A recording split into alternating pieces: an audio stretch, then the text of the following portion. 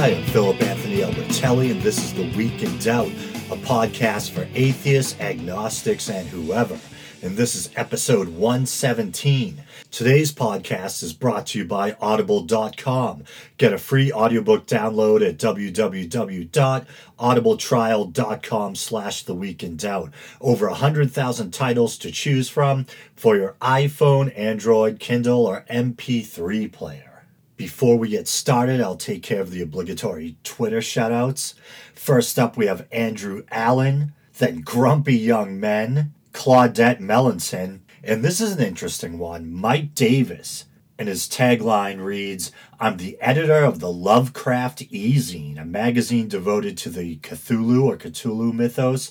I'm also a husband, father, reader, and writer. I have severe fibromyalgia." Well, I'm very sorry to hear about that, but that's exciting, a fellow Lovecraft enthusiast. And I think I actually communicated briefly with Mike last week via Twitter, thanks to a good friend of the show, Crocoduck. I think Crocoduck also alerted me to the fact that prominent atheist thinker Robert M. Price is not only the Bible geek, but he's also the Lovecraft geek, which is pretty awesome. And I mentioned half-jokingly in passing on Twitter in response that it seems like there's some correlation between being an atheist and being a Lovecraft enthusiast. And Mike actually said that he had done some kind of study regarding that, and that seemed to be in line with his findings. So that's pretty cool. And like I mentioned last week, I believe Lovecraft himself was, might be fair to call him an atheist, or that he had an atheistic worldview despite the kind of fantastic nature of his stories. And also this weird little bit of trivia that I learned years ago just popped into my head. I think Lovecraft died from what was referred to as a rare combination of cancer and Bright's disease. I think he was relatively young, too. He might have been in his 40s, I think. I could be wrong. Just working off of memory. But who else do we have on Twitter? Let's see. Jonathan Crane. Omen Cage. I'm an atheist partaking in the fight against religion one tweet at a time. I like video games, movies, weed, comics, music, sex, and alcohol. Follow a brother. Actually, I'll follow him right now. All right. Michael Arnold. Then we have Skeptic at, it looks like, iApparel. And then Ash Paula, who I think I gave a shout out to the week before last. All right. Also, I'd like to thank John Haas again for donating to the show. And I'd also like to thank him for bringing to my attention that when you try to search for The Week in Doubt at Patreon, that nothing comes up. So I looked into it, and that is the case. But fortunately, still, if you do a search for Phil or Philip Albertelli, there's my long-ass Italian name again, Albertelli. If you do a search for Phil or Philip Albertelli, my Patreon page should show up. And once again, Patreon is just a way for listeners or benefactors to support podcasters or other online talent. And I think the way I have it set up right now, there's the option to donate $1 a month to the show. I could have chosen to ask for $1 every episode. I usually produce 4 episodes a month on average. But maybe it's just me being afraid to ask for too much, so I kind of reeled it in and left it at only $1 a month. So if you're interested in supporting the show that way, just go to patreon.com, do a search for Phil or Philip Albertelli, and you should be able to sign up or donate from there. Okay, but enough about that, so finally on with the show. Okay, so I've been looking forward to covering this story, and as you've probably already heard, Ken Ham has made the headlines yet again. This time by stating that he believes that scientists should give up looking for extraterrestrial life because there probably aren't any aliens out there, and even if they are, they're probably all going to hell. The guy knows how to brew controversy, I'll give him that. if you're listening to this podcast, you're probably already familiar with Ken Ham. But just in case to reiterate or catch you up, he's, I wouldn't say famous from my point of view, he's an infamous young earth creationist. He heads a Christian apologist ministry called Answers in Genesis, and also runs the infamous Creation Museum. And as I was researching him a little, I was very disturbed to read that he used to be a high school teacher. I wonder if he taught science. He probably did. Can you imagine that guy teaching science to children? And before I get too far into the story, I just want to apologize for not getting to this story earlier. It's probably a week or so old now, but I only publish one episode a week. So sometimes I feel like I'm trying to play catch up with the news. But this is a fascinating story, and I wanted to cover it even if I am a little late to the game. But I'll read from an article about it from the HuffPost Religion. Creationist Ken Ham says aliens will go to hell, so let's stop looking for them. Before I continue, that statement, I mean, pardon my French, just pisses me off so much for so many reasons. Because not only does it show, often atheists will get accused of being arrogant or condescending. But to me, speaking about your man-made religion, your personal faith, as if it's fact, as if you're the final authority, as if it's 100% true, it's true, you're so certain about that you can say without a doubt that aliens are going to hell. It's just crazy. So I think just the arrogance or the ignorance, the two often go hand in hand, of someone behaving like they know who God is, the mind of God, and who God is going to send to hell. And it also offends me as a person who has a respect for science. And actually, coincidentally, I talked about this an episode or two ago about that famous Drake equation, that equation a scientist came up with, which is supposed to help give us some idea of maybe how much life might be out there in the universe, or at least in the Milky Way galaxy. And that I would say, basically, I'm not a scientist myself, but it seems safe to say that the general scientific consensus seems to be that there most likely is life elsewhere in the universe. And I talked about how, we used to think that it was very hard for life to arise, or that you needed the perfect conditions,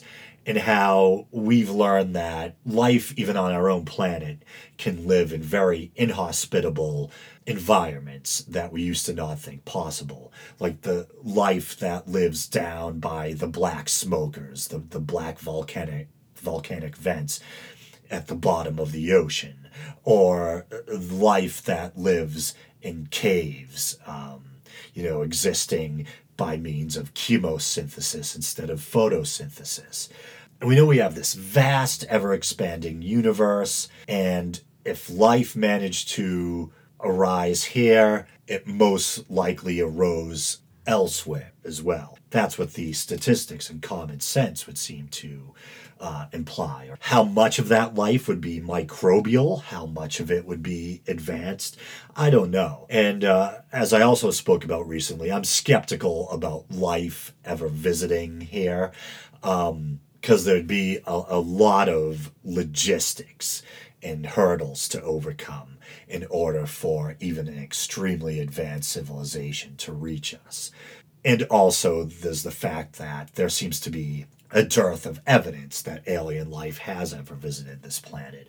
But that being said, I still believe there probably is some kind of life somewhere out there. But Ken Ham, nevertheless, seems 100% certain that his God is the right God, and he knows who's going to hell, and apparently he thinks aliens are going to hell too, because they haven't been made privy to the revelation of Christ. But anyway, I'll continue with the article. Creationist Ken Ham, who recently debated Bill Nye the Science Guy over the origins of the universe, is calling for an end to the search for extraterrestrial life, because aliens probably don't exist, and if they do, they're going to hell anyway.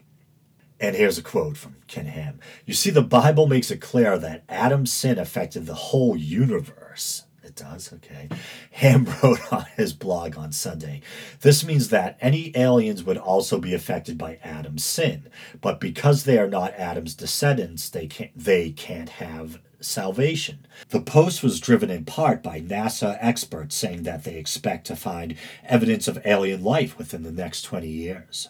It's highly improbable in the limitless vastness of the universe that we humans stand alone, NASA Administrator Charles Bolden said last week. But Ham, president and CEO of Answers in Genesis in the Creation Museum in Petersburg, Kentucky, said we probably are alone, he wrote. Earth was specially created, and the entire hunt for extraterrestrials is really driven by man's rebellion against God and a desperate attempt to supposedly prove evolution. If aliens do exist, however, Ham said, even Jesus can't save them. Jesus did not become the God Klingon or the God Martian. Only descendants of Adam can be saved. God's Son remains the God-man as our Savior. In fact, the Bible makes it clear that we see the Father through the Son, and we see the Son through His Word. To suggest that aliens could respond to the gospel is just totally wrong. Sorry, Worf, he says sarcastically. He knows who Worf is. I wonder if he was a Star Trek The Next Generation fan. I was. I used to have a crush on Deanna Troi. But anyway, I think, and this kind of reminds me of like Mike Huckabee. Sometimes you have these people on the right or religious people who try to hide behind this thin, polite, or kind of folksy veneer. They act as if they're all harmless, nice, meek, mild, humble on the outside, but it's a thin veneer, and underneath is this kind of ugly marriage of arrogance and ignorance, and it unveils itself through their comments. So Ken Ham tries to act all nice, but here, to me, he espouses a very ugly vision of God or Christian cosmology. And he also makes a lot of kind of bold assumptions. And if we're going to operate in the realm of pretend here, or hypotheticals for a moment, how does he know, like, how Mormons believe that Jesus magically appeared in the Americas shortly after the resurrection? How does he know that Jesus didn't appear on all the other alien planets where there's highly evolved, sentient, self-aware life and offer salvation to them as well? He hides behind some kind of caveat that only descendants of Adam supposedly can be saved. But if there is a just God, a loving God, wouldn't he want to save all sentient life that he ultimately would be the creator of? And to me, why not animals too? A lot of Christians don't believe that animals have souls. I doubt the existence of a soul, except for in the poetic sense, if we're to talk about ourselves, our psyche, our self-awareness. I think our souls, as I heard one scientist or philosopher speaking with Richard Dawkins put it, that we do have souls, poetically speaking or metaphorically speaking, but our souls are made of neurons in a sense. We are conscious, we are self-aware, we're capable of thought and deep feeling, but I don't think that that means that our consciousness necessarily survives the death of the body. I tend to lean towards the opinion that consciousness is an emergent property of the brain. That seems the most common sense solution or explanation, given what we know about anatomy, the brain, neuroscience. There seems to be a direct, inextricable relationship between consciousness and the meat brain. But yeah, a lot of Christians, there's all different types of Christians. Some, I think, are more soft-hearted than others, and there's certainly a lot of Christian animal lovers out there, and there's a lot of Christians who believe that they'll see their cats and dogs again in heaven. And if there is an afterlife, I, as an animal lover, I hope that's true. But I think if we have souls, hypothetically speaking, that animals most likely do too. Anyone who's ever owned a cat or a dog knows what emotional and sentient little creatures they are. This was back in the day before I became a podcast junkie. I remember I used to listen to AM radio, and there was a guy I used to listen to mostly because we didn't get many AM stations in Boston at the time. There was this guy I used to listen to, Dennis Prager. He's a conservative thinker and commentator, and I still think that for a conservative pundit, for lack of a better term, relatively speaking, I think he is a really smart and contemplative individual with a lot of depth of thought. But he's also a really religious guy. I think he had an Orthodox Jewish upbringing. And recently on YouTube, I found video, or rather audio of him having this kind of on-air debate with Sam Harris. And for some reason, they were talking about animals.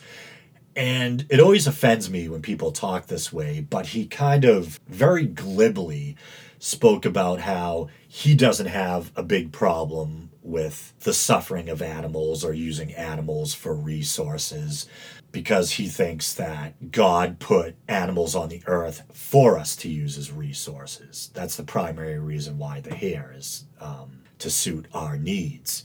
And he said it, very glibly. And I think that's a shortcut to thinking. And it's a way for hard-hearted religious people to let themselves off the hook without having to deeply grapple with the ethical implications of eating meat, animal testing, things like that. And I'm a self-admitted hypocrite when it comes to this issue. I absolutely love animals. The older I get, the more of a bleeding heart I develop for animal kind, and the more my sense of empathy and compassion towards animals grows.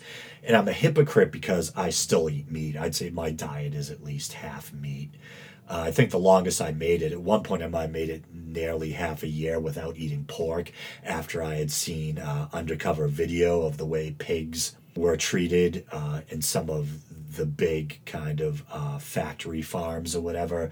Adult pigs being beaten, live piglets being chucked around like they're garbage by the, flinging them by the legs, etc.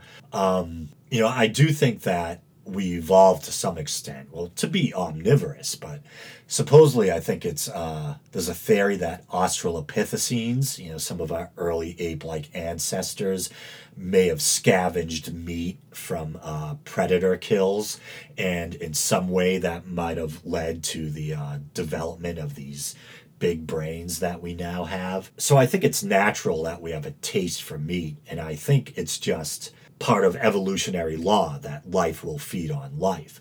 But we're a special case where we've evolved to the point where we're aware of our own existence, and we're aware of the moral implications of our actions. And like I've said before, I think on the show a long time ago, I think we will reach a point, who knows, maybe soon, where as a species we'll have to make a moral decision about whether or not we want to continue to eat meat or use animals for resources. Because at least in the Western world, we're really reaching a point where we don't even need to eat meat anymore. You can go to a grocery store and find every type of food imaginable, and you can find alternatives to meat that have the same type of nutrition you need. And, we live in an age where there's all sorts of synthetic clothing, so it's not like we have to use animal furs or hides to survive the harsh winters anymore. I totally got sidetracked. How the hell did I start talking about this? Oh, I know, because I was talking about the kind of arrogant and hard-hearted attitude of some religious people who claim that they know what value God places on animals. They know who both terrestrial and extraterrestrial is going to hell.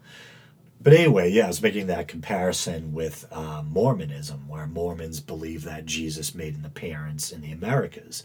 How does he know that Jesus didn't appear to other sentient life forms in the universe? And let's say even Jesus didn't appear to them.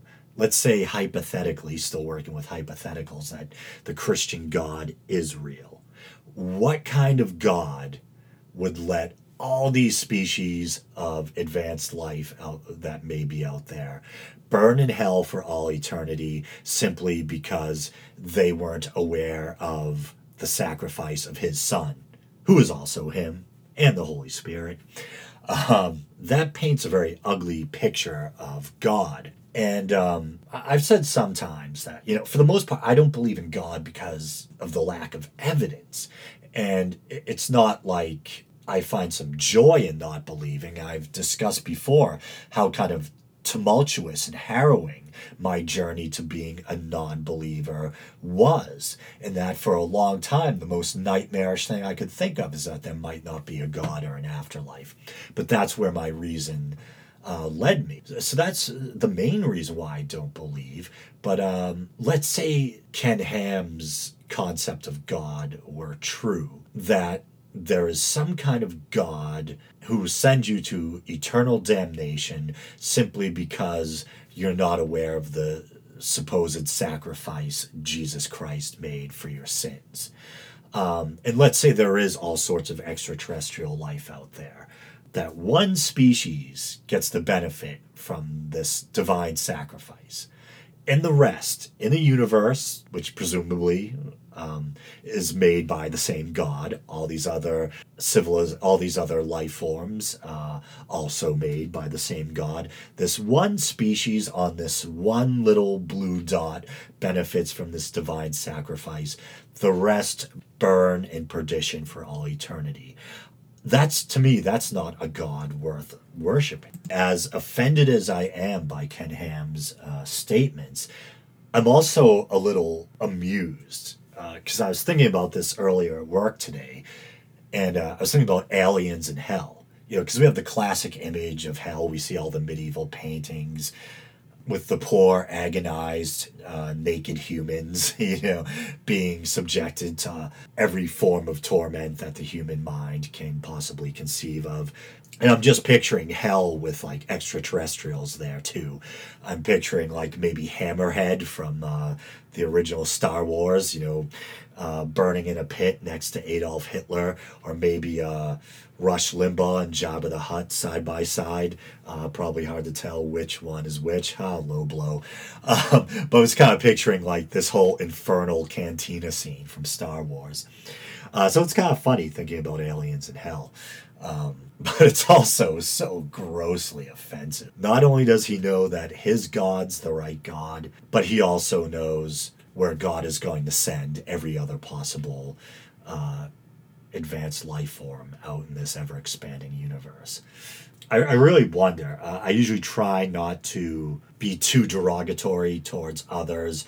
I try to be thoughtful and give a reasoned explanation for why I disagree with people. But I wonder, there's only a few possibilities. Either this guy is batshit crazy, or maybe he's just a plain old charlatan, or he's a deluded coward. I think that for someone who used to be a science teacher or whatever, so he's privy to basic scientific knowledge, and he just spits in the face of reason and sides with this one man-made religious text that represents his particular religion that he happened to be born into or whatever. When we live in a world full of religions, full of religious texts. And of course, he thinks the Bible is the divine word of God. And as I've explained ad infinitum on this show, the Bible is full of contradictions. It's full of evidence that it's man-made. Maybe he's just deluded. Maybe he's weak. He needs to believe. So he spits in the face of reason. He spits in the face of science.